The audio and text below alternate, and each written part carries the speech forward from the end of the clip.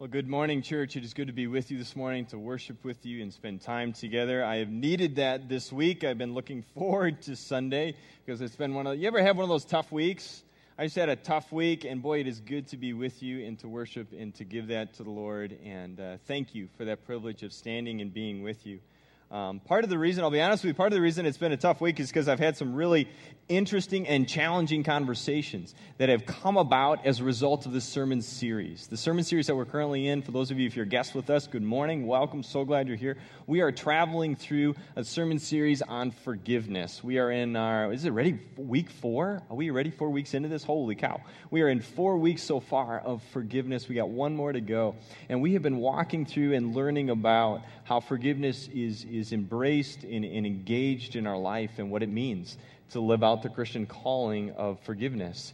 And so this week, specifically this week, it's been an interesting week because I've had a lot of good conversations with people about some of the things we've talked about related to forgiveness and how that has meant so much to them. And even with that, how it's been challenging people. And new questions are kind of surfacing. New questions are bubbling to the surface. As you and I begin to dig into forgiveness in our lives, a lot of stuff is kind of rising to the surface. And so I've had lots of good conversations, challenging and hard conversations, when you ask me these incredibly deep and meaningful questions. So I've been getting all sorts of these heavy-duty questions all week long, and I'm grateful for them, and I figured, you know what, this has been happening so much so that we need to take a little more time and specifically address some of these questions. So this morning, what I'd like to do, we do have an overall thematic topic of does forgiveness last forever? Does forgiveness last forever?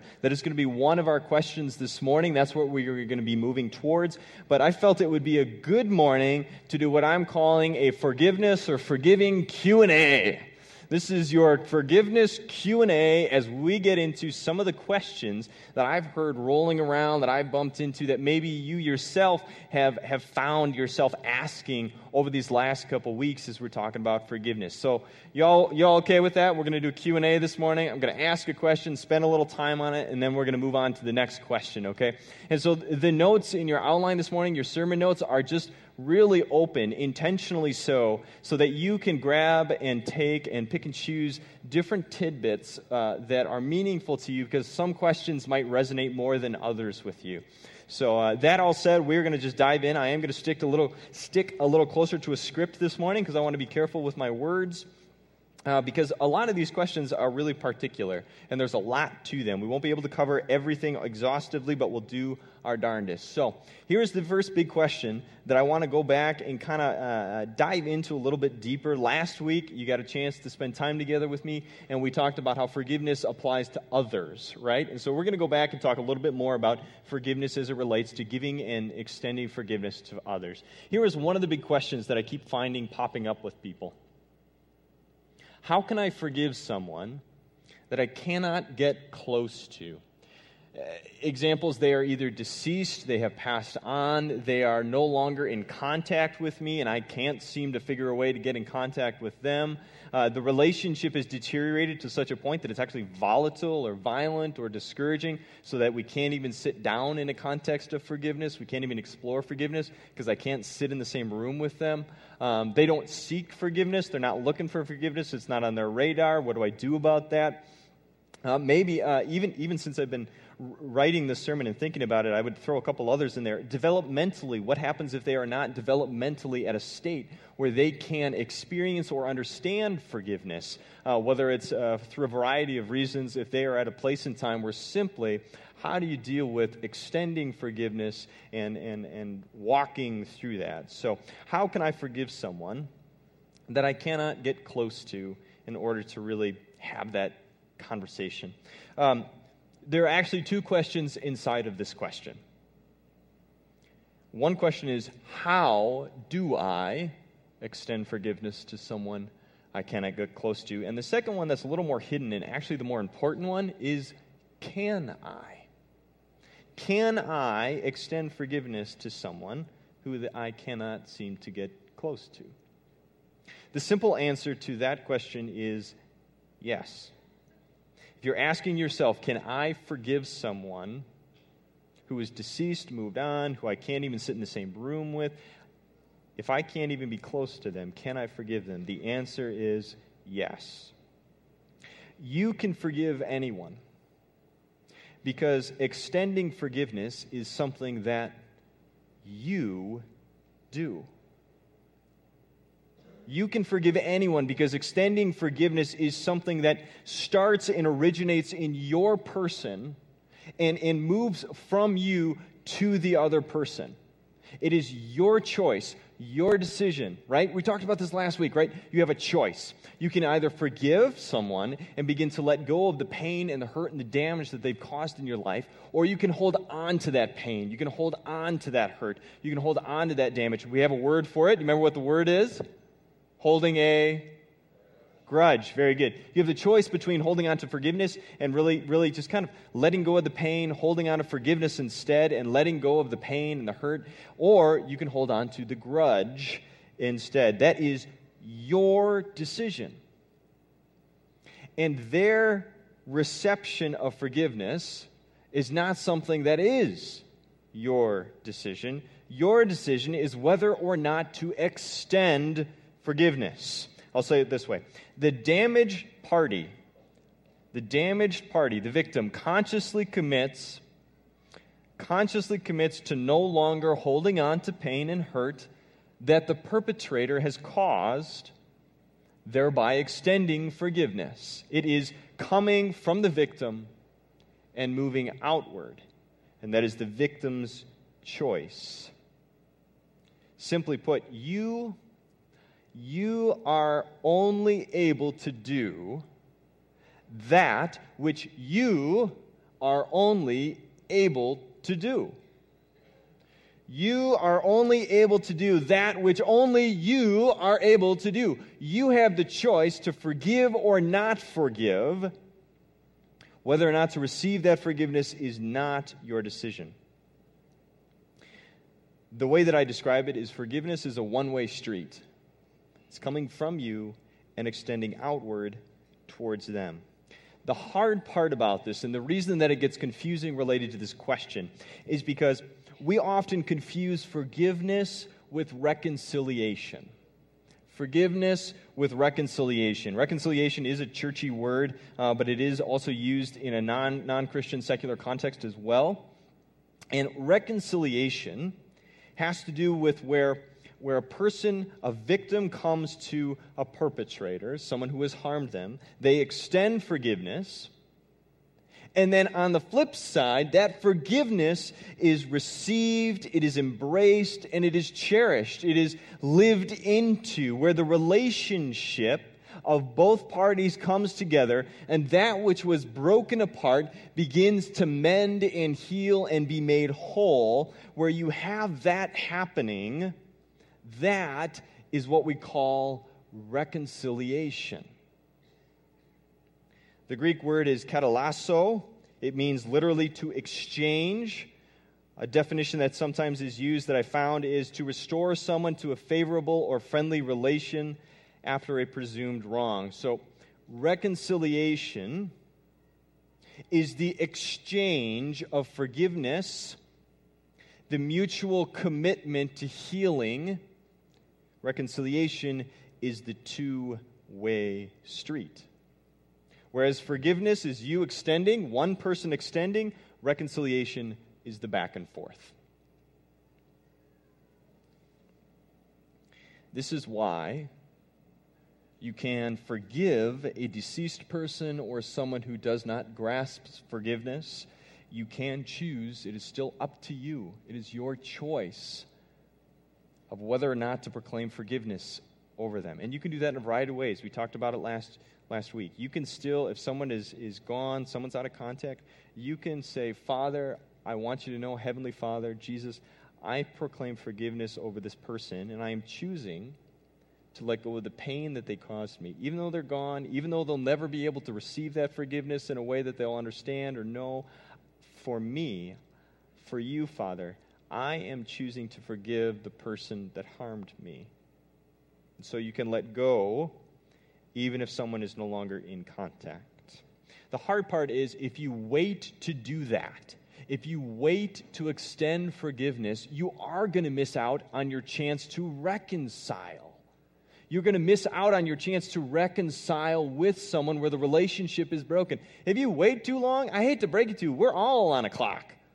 We are all on a timetable. And you actually will hear stories of this where people will look back and they waited 50, 60, 70 years to extend forgiveness to someone, and then that person passes away, and they are left with the hurt and the reality that they will never be able to reconcile because they waited to sit down and exchange forgiveness and approach healing.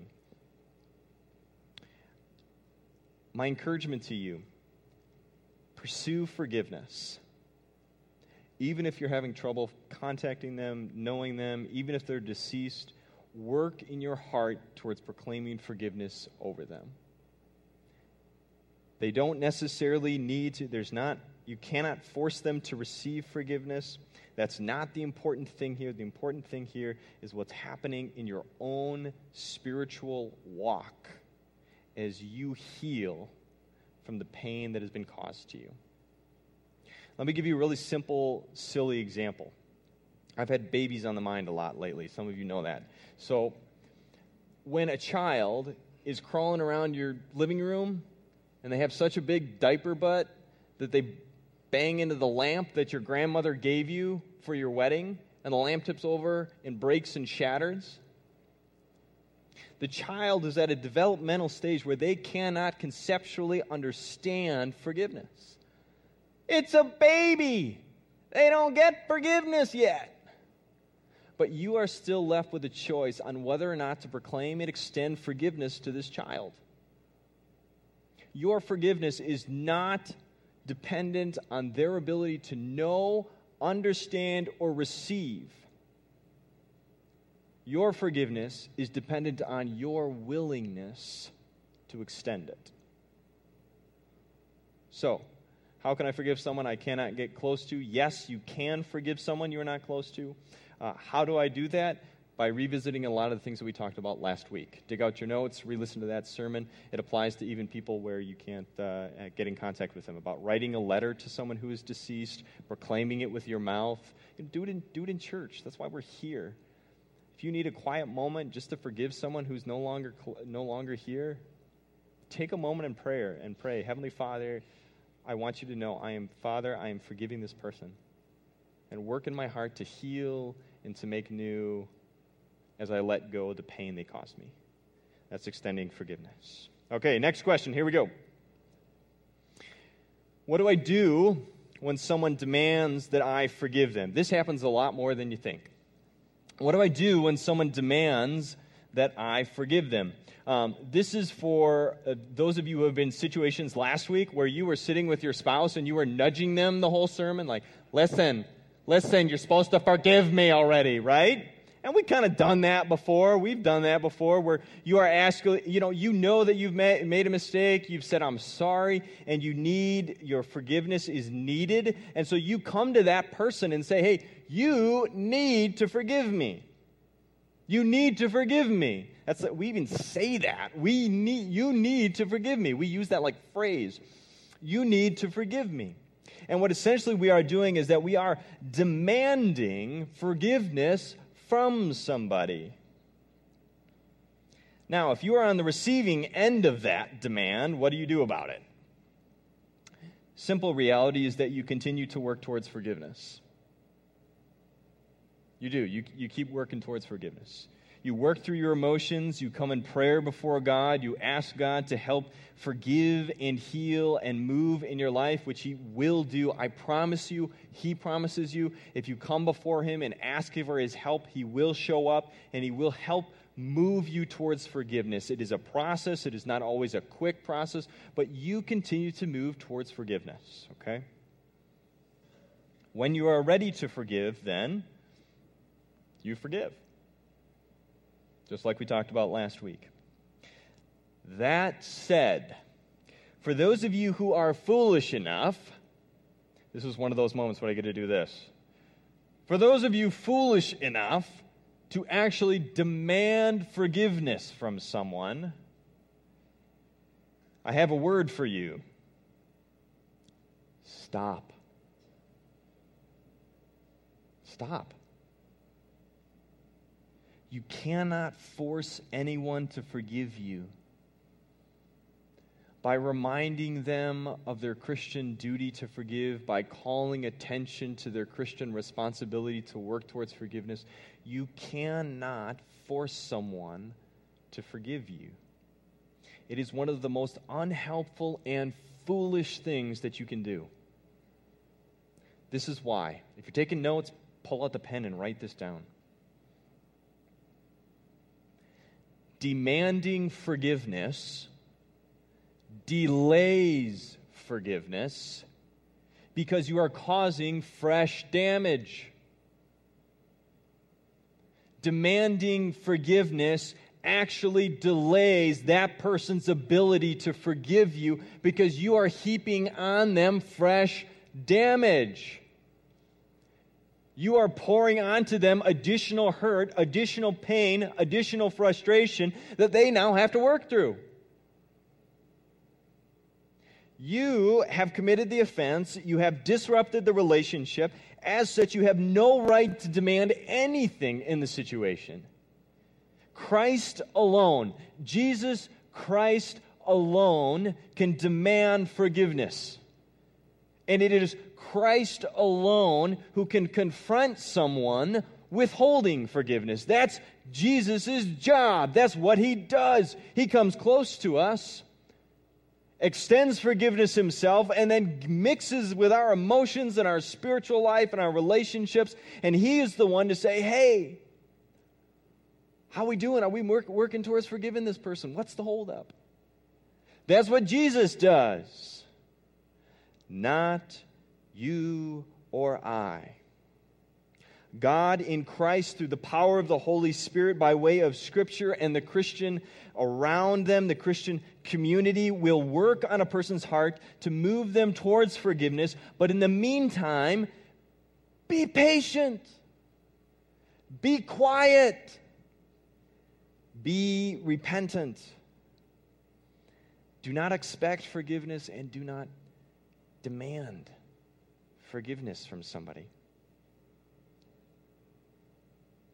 Instead, silently, quietly hope and pray that God will work in that person's life to repair and heal the damage that we've caused. Instead of demanding forgiveness, pray that the person might work through the pain we've caused and reach forgiveness. Enough said. Here's a challenging question. When I've chosen to forgive, I sometimes struggle to forget. What do I do about that? What do I do when I have consciously extended forgiveness to somebody, and yet I keep bumping into situations and circumstances where that pain and that hurt, I keep getting reminded of that, right? That keeps popping up again. That keeps coming back into my consciousness and into my sight, and I got to deal with it all over again. Extending forgiveness is something important for you. Extending forgiveness does not necessarily negate the consequences and the collateral damage. Extending forgiveness to someone does not necessarily negate the consequences and the collateral damage. The example I have for you is actually a story. It's a story that I was given and entrusted by my seminary professor. His name is Professor Stephen. He's a big tall guy, big broad shoulders. Guy should have been a basketball player. Instead, he was a nerdy professor. I loved the guy. He reeked of cigar smoke and like that leather binding, and he'd walk around, and he always had, the coat, and he was just a great professor. And I remember sitting in Professor Stephen's class, and he told us a story about this question. This is the story that he gave to me. I'm now giving to you. It comes out of his own personal life. When he was a youth, he was a young man in college age, as he's trying to work through towards becoming a professor of theology, systematics professor. He had his summers free, so what do you do as a poor college kid during your summers? You, of course, try to find yourself a Job. So this guy tries to find himself a job. And he found a job by working as a roofer and painter with a man in his 50s, close to retirement. The man's name was Al. Al had his own small van that he'd take around, and he'd have his paint stuff in the back, right? Independent contractor, doing his own thing.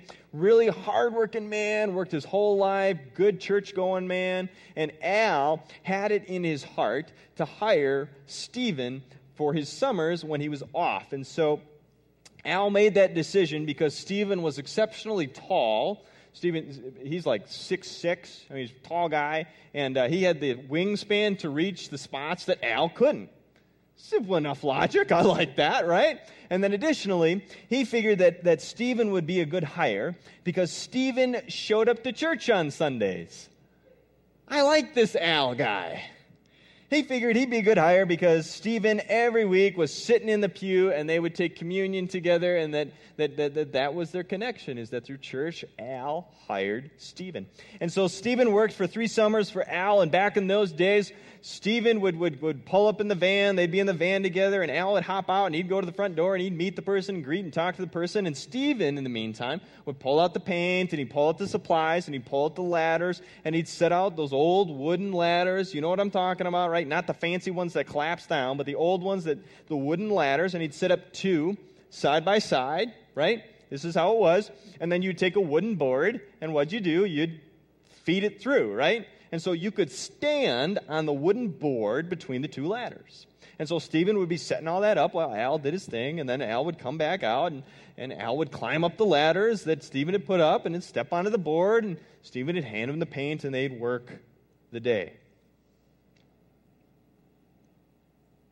On his 3rd summer, working for Al, Stephen did not find the wood rot that was inside of the board between the 2 ladders. And so Al came out from the house, meeting and greeting and talking to the person, came to the ladders, climbed up the ladders, stepped onto the boards, and as Stephen was handing paint to him, Al fell through the boards. He broke his spine. He could never walk again, was wheelchair bound. He was paralyzed from the neck down. He was disabled. He had to enter into retirement early, which meant that he was fairly impoverished as he was not monetarily ready.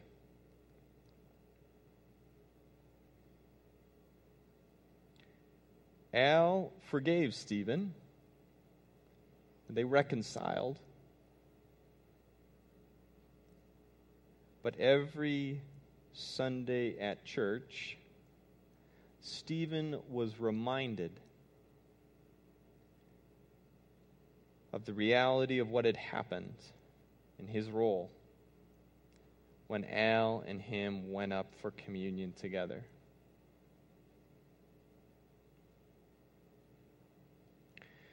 Forgiveness and healing will not necessarily hide the scars or the consequences this side of heaven.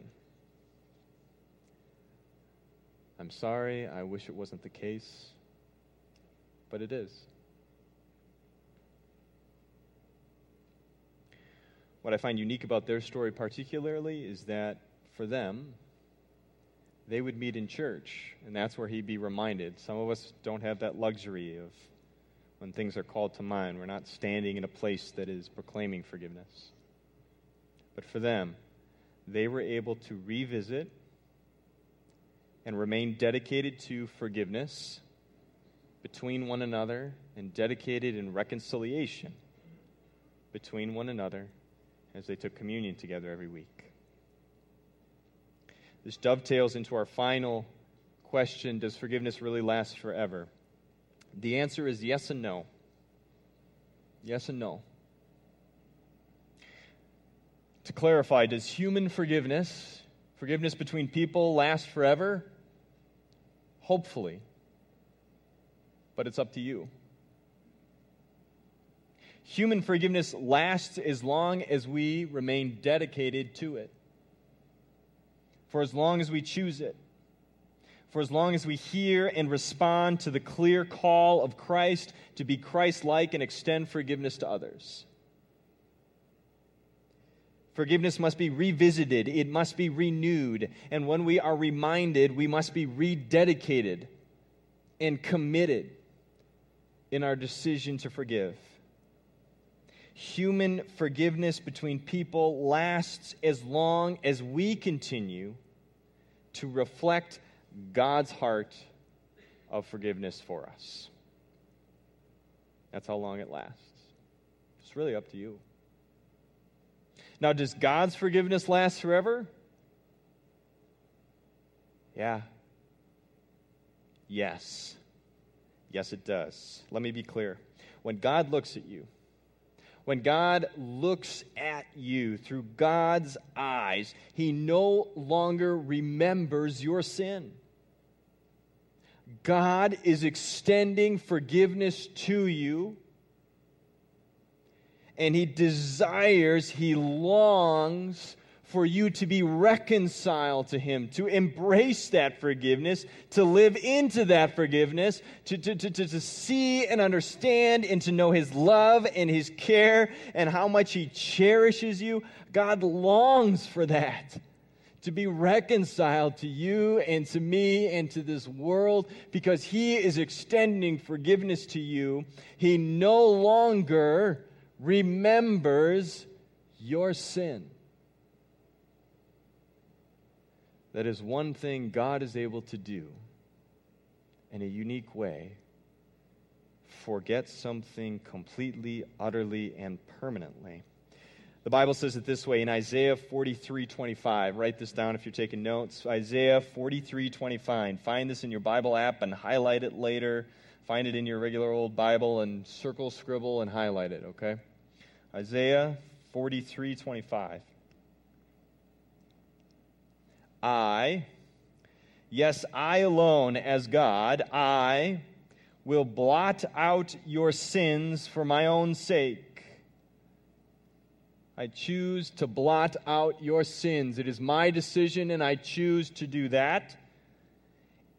And I will never think of them again. Another translation says it this way: I am He who blots out your transgressions for my own sake, and I will not remember your sins.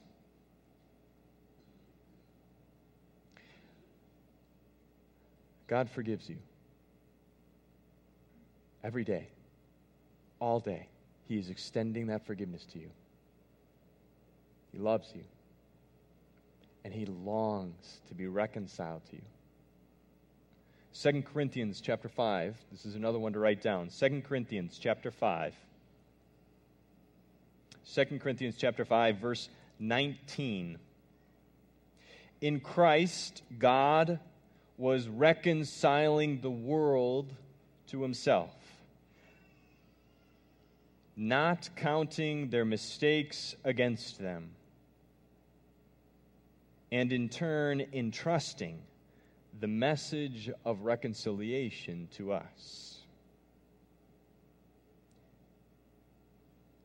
God reconciles the world to Himself, no longer counting our mistakes and our failures against us, and now He gives us that same chance and ability to do it with others. God's forgiveness, indeed, it lasts forever, as does His love for you and desire for you. Now we, as His people, let us go and do likewise. Forgive and be reconciled to both Christ and to others. Let's close in a word of prayer. Heavenly Father, this is our prayer this morning. That You would move in our hearts and our lives. That You would move us towards forgiveness. That You would empower us to live out forgiveness. That You would help us reconcile with those with whom we have broken relationship. And Father, thank you that you would choose to reconcile with us, extend forgiveness, and invite us to embrace your forever love. It is through Christ we pray. Amen.